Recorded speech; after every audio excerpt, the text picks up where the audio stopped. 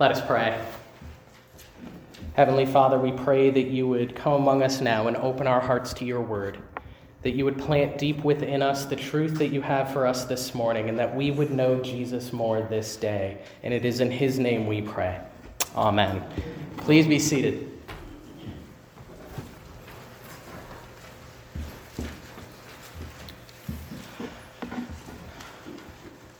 Well, we've made it to the final chapter of 1 John. Over these past 2 months or so, we've heard about how to walk in the light, getting clarity on the gospel and who Jesus is. In this last chapter, which we'll look at this week and next, John sums up his argument. This week, we'll look at the first half of the chapter when we hear about the content of faith and why we can trust it. We could sum it up this way. John shows us that faith comes first. Faith has content, and faith produces. As always, you can follow along in your study booklet or on the insert we've put in your bulletin. Let's dive in to 1 John 5 together. Verses 1 through 5 are a summary of much of what John has been advocating throughout his epistle. And it begins and ends with faith. Verse 1, everyone who believes that Jesus is the Christ has been born of God. Verse 5, who is it that overcomes the world except the one who believes that Jesus is the Son of God?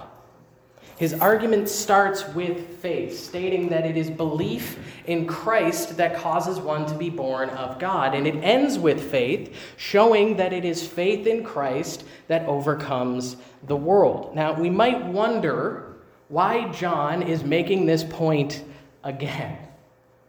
After all, he has said much the same thing throughout the epistle. It's because faith in Christ is the whole ballgame. Without faith, we really don't have much to talk about at all. And John knows that we often get that piece wrong. There's 2 ways we tend to do it. The first is to look at verses 1b through 4, which is the stuff that faith produces, and flip the equation around. It's acting like if we love enough or if we're obedient enough, then we will be born of God. Right, that temptation has been around for centuries. It's commonly known as works righteousness, believing that it's what we do that justifies us before God. Often it's the temptation of religious people who claim to be faithful followers of Jesus. For example, this conversation might sound familiar. I'll ask someone, so tell me about your relationship with Jesus. How did you come to know Jesus? And the response goes something like this. Oh, I've been going to church my whole life. My parents went here and their parents helped founded this place. Yep, never miss a week at church. And you know what? I just try and be good because doing good things is what life's really all about. It's just about doing your best, trying to be the best person you can be. Well, the question was about Jesus, and he never once factored into the answer. This happens all the time. You ask someone what they believe about Jesus, and their response is their spiritual resume or their church attendance record. Now, don't get me wrong, those things are good. It's good to do good things for people, to be nice to people. We want to encourage that. And yes, I want you to keep coming to church. That's important. But it is not those things that make us children of God. It's not those things that make us born of God. Faith comes first. That is the stuff that faith produces. But it's faith in Christ that's the difference maker. The second way we tend to get this wrong tends to happen more often with non-believers. Conversation would be something like this. So do you believe in God? Well, I'm not really a religious person, but I'm very spiritual. I have faith that there is a God. It's a generic faith. It's faith in spirituality, however we want to define that.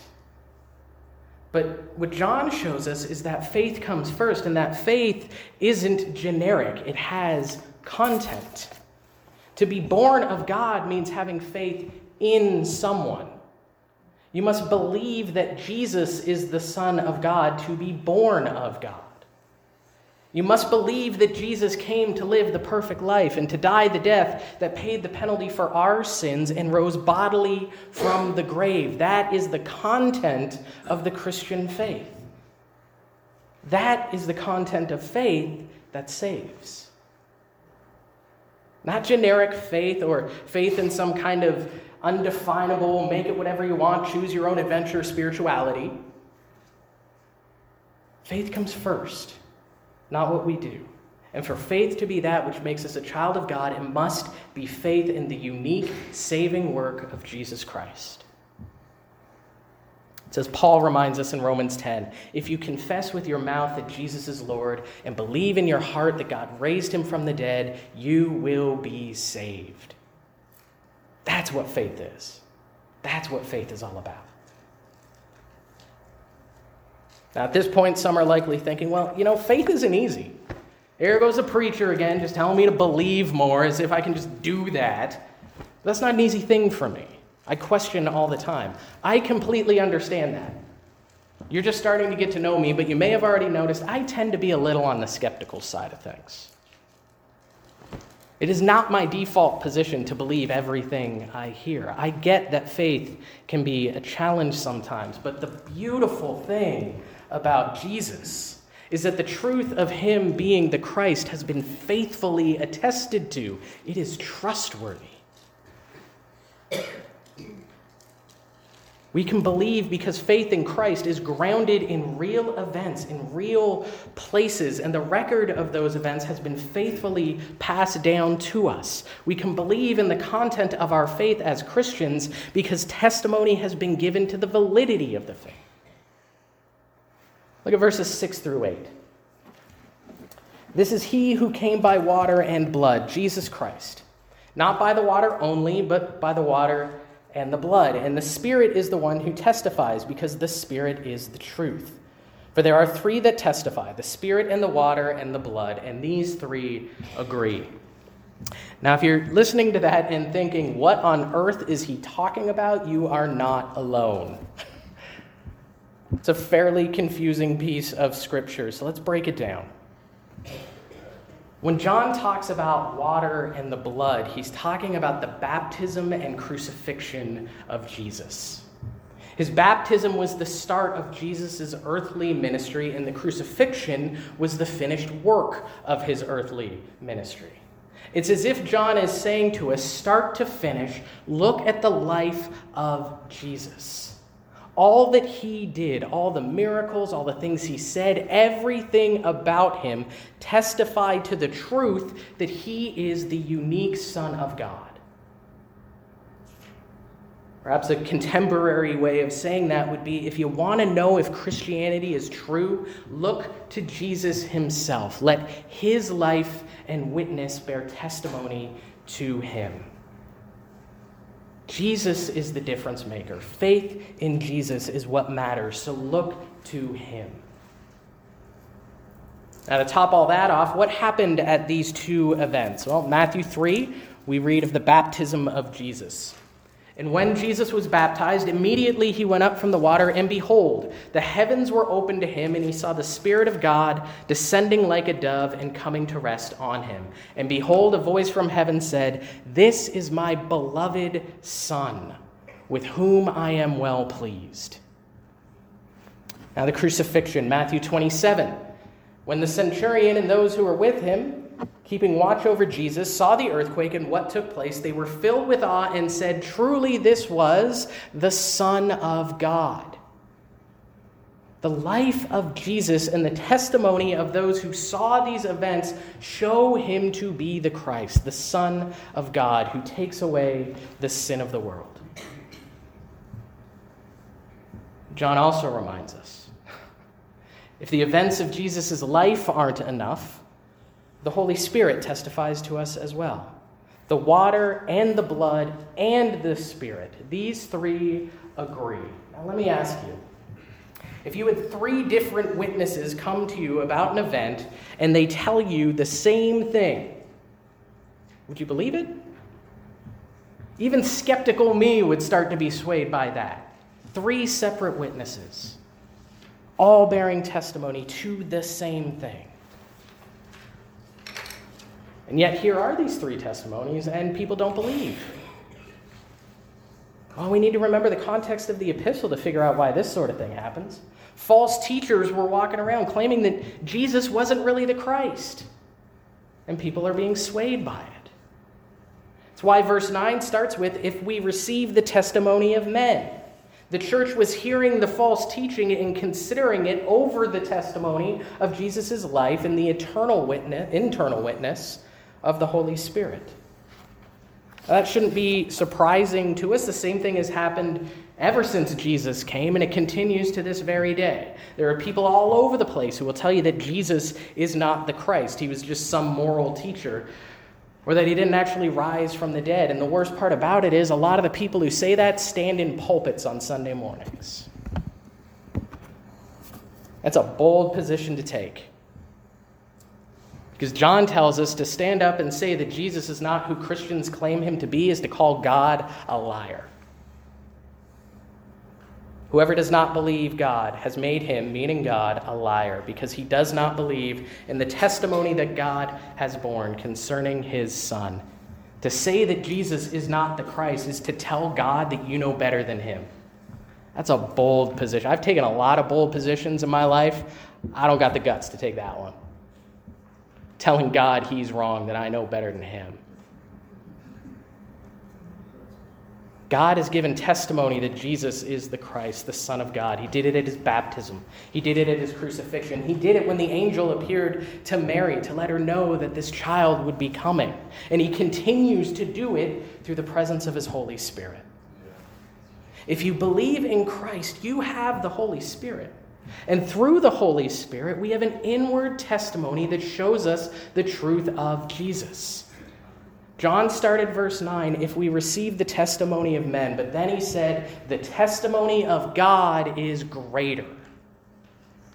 Whoever believes in the Son of God has testimony in himself. We who believe in Jesus have truth living in us by the Holy Spirit.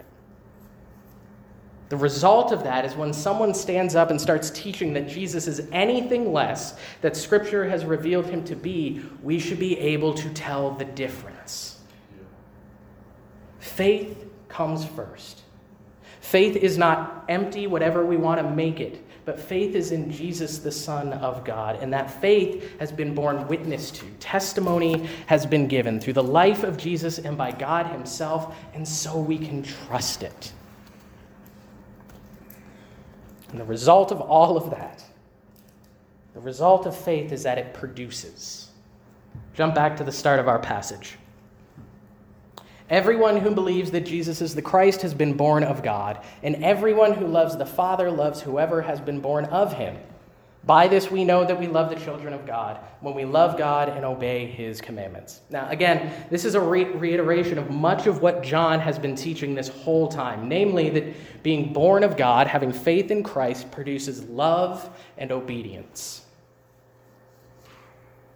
We love God and those who have been reborn of God, our brothers and sisters in the faith. And because we believe in Jesus, because we love God, we want to live as he desires. That's what John's saying here.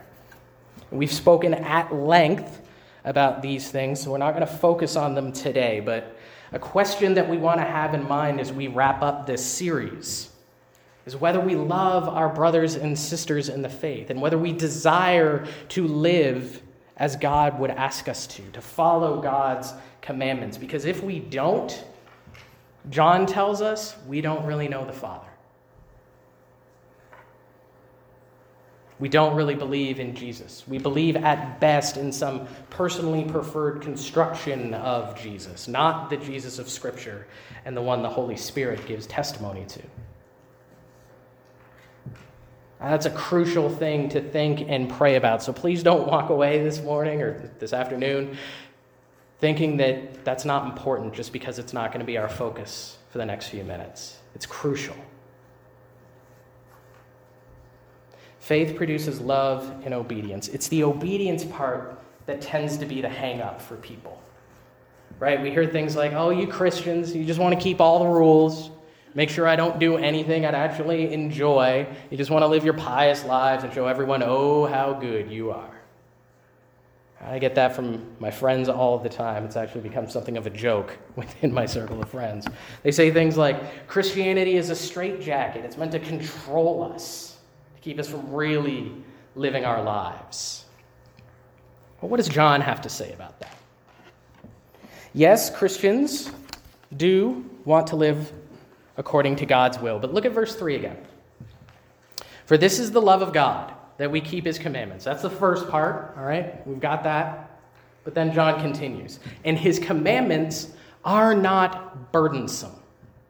That's what we want to look at right now. Because it flies in the face of what many people believe about the commandments of God. To be sure, God creates a structure by which we are to live. He lays out a plan for how we are to live that's not meant to be a burden, but allow us to live the life he knows is best for us. Right? Think about it this way. We've got a lot of parents and grandparents in the room today. How many of us have spent time at youth sports? All right? You ever been to a youth soccer game? The little ones, right? Really, really little ones. What's it like? It's a cluster of kids, just a group of kids chasing a ball around, right? And they're running all together, and they're trying to kick the ball, and they're all kicking like mad, completely missing the ball, and it's kind of amazing no one's breaking a shin. And then the ball goes shooting out to a different part of the field, and the whole clump goes chasing after it, right? That's how the whole game goes. Well, as they get older, referees are added. Lines are put on the field that show where the ball can and can't go. Nets are added so they know how to actually score a goal. These things are not added to take away the enjoyment of the game, but rather to give it structure so that it can be more fully enjoyed. You can actually have a game rather than just a clump of kids running around in a pile of dirt with no clue how the game's actually supposed to be played. So it is with God's commandments. He gives them so that we can enjoy life more fully. To say, if you live as I want you to, life will go better for you. You'll actually know how to play the game.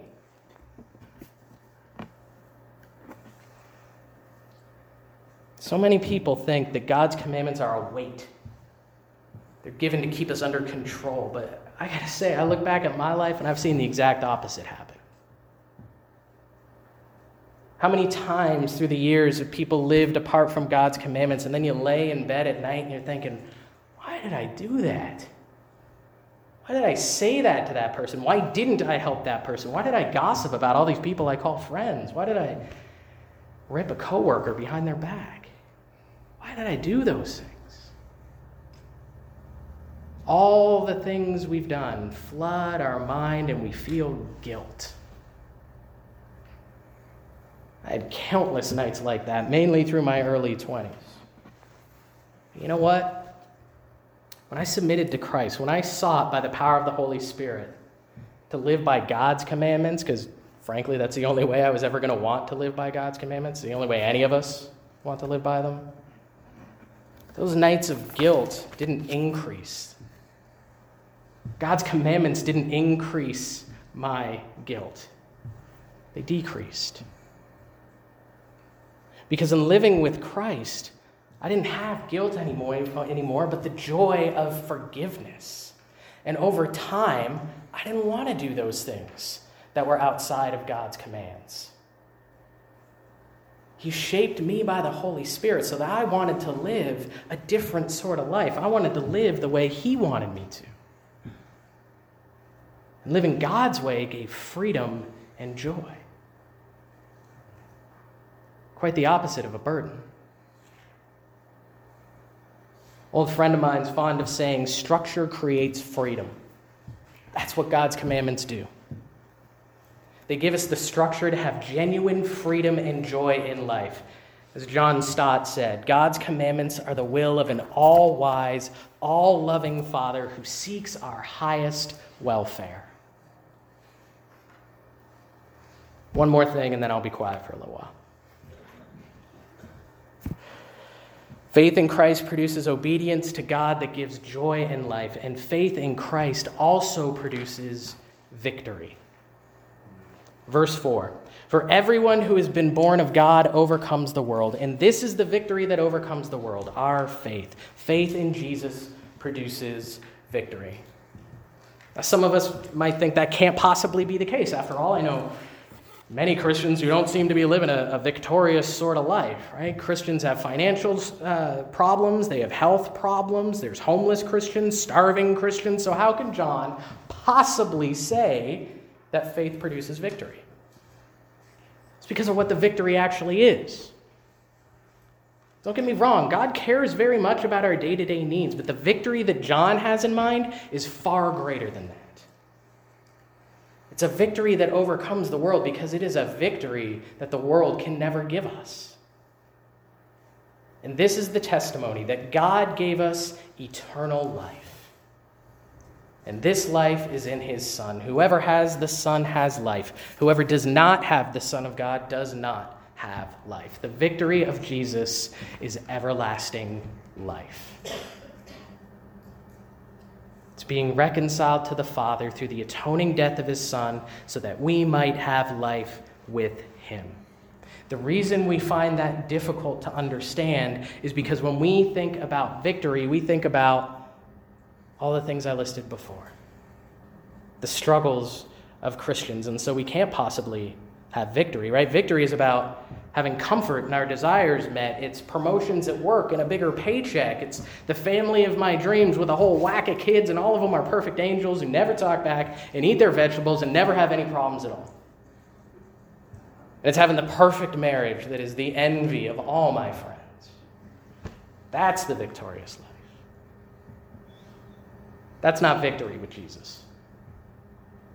Jesus cares about our families and our finances, but ultimate victory is not about personal comforts, but eternal life. 1 Corinthians 15, Paul writes this, death is swallowed up in victory. O death, where is your victory? O death, where is your sting? The sting of death is sin, and the power of sin is the law. But thanks be to God who gives us the victory through our Lord Jesus Christ.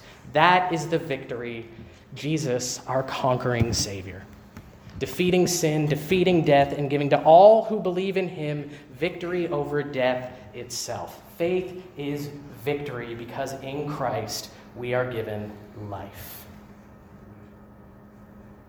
We get it here in the present, as we have the freedom to live according to God's will, and we have it in the future as we are given victory over death itself.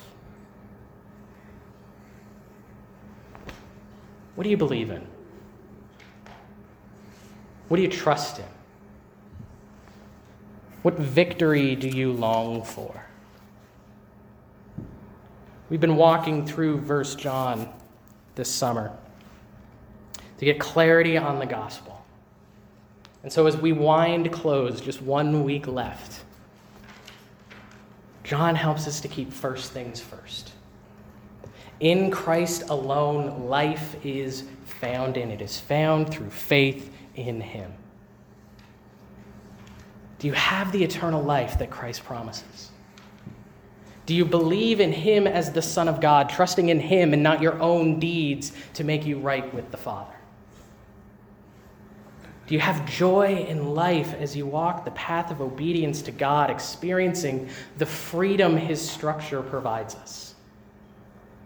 Or are we still focused on the things of this world, wrapped up in material comfort rather than eternal victory? We need clarity on the gospel, friends. Jesus gives life and gives us a heart to live life according to his commandments for our betterment as we look toward the victory of eternal life. By grace are people saved through faith in the Son of God, Jesus Christ. And so there is only one question that ultimately matters. Who is it that you have faith in? Let's pray. Father, we thank you for the gift of your Son, that through faith in him we can have life and we can have life everlasting.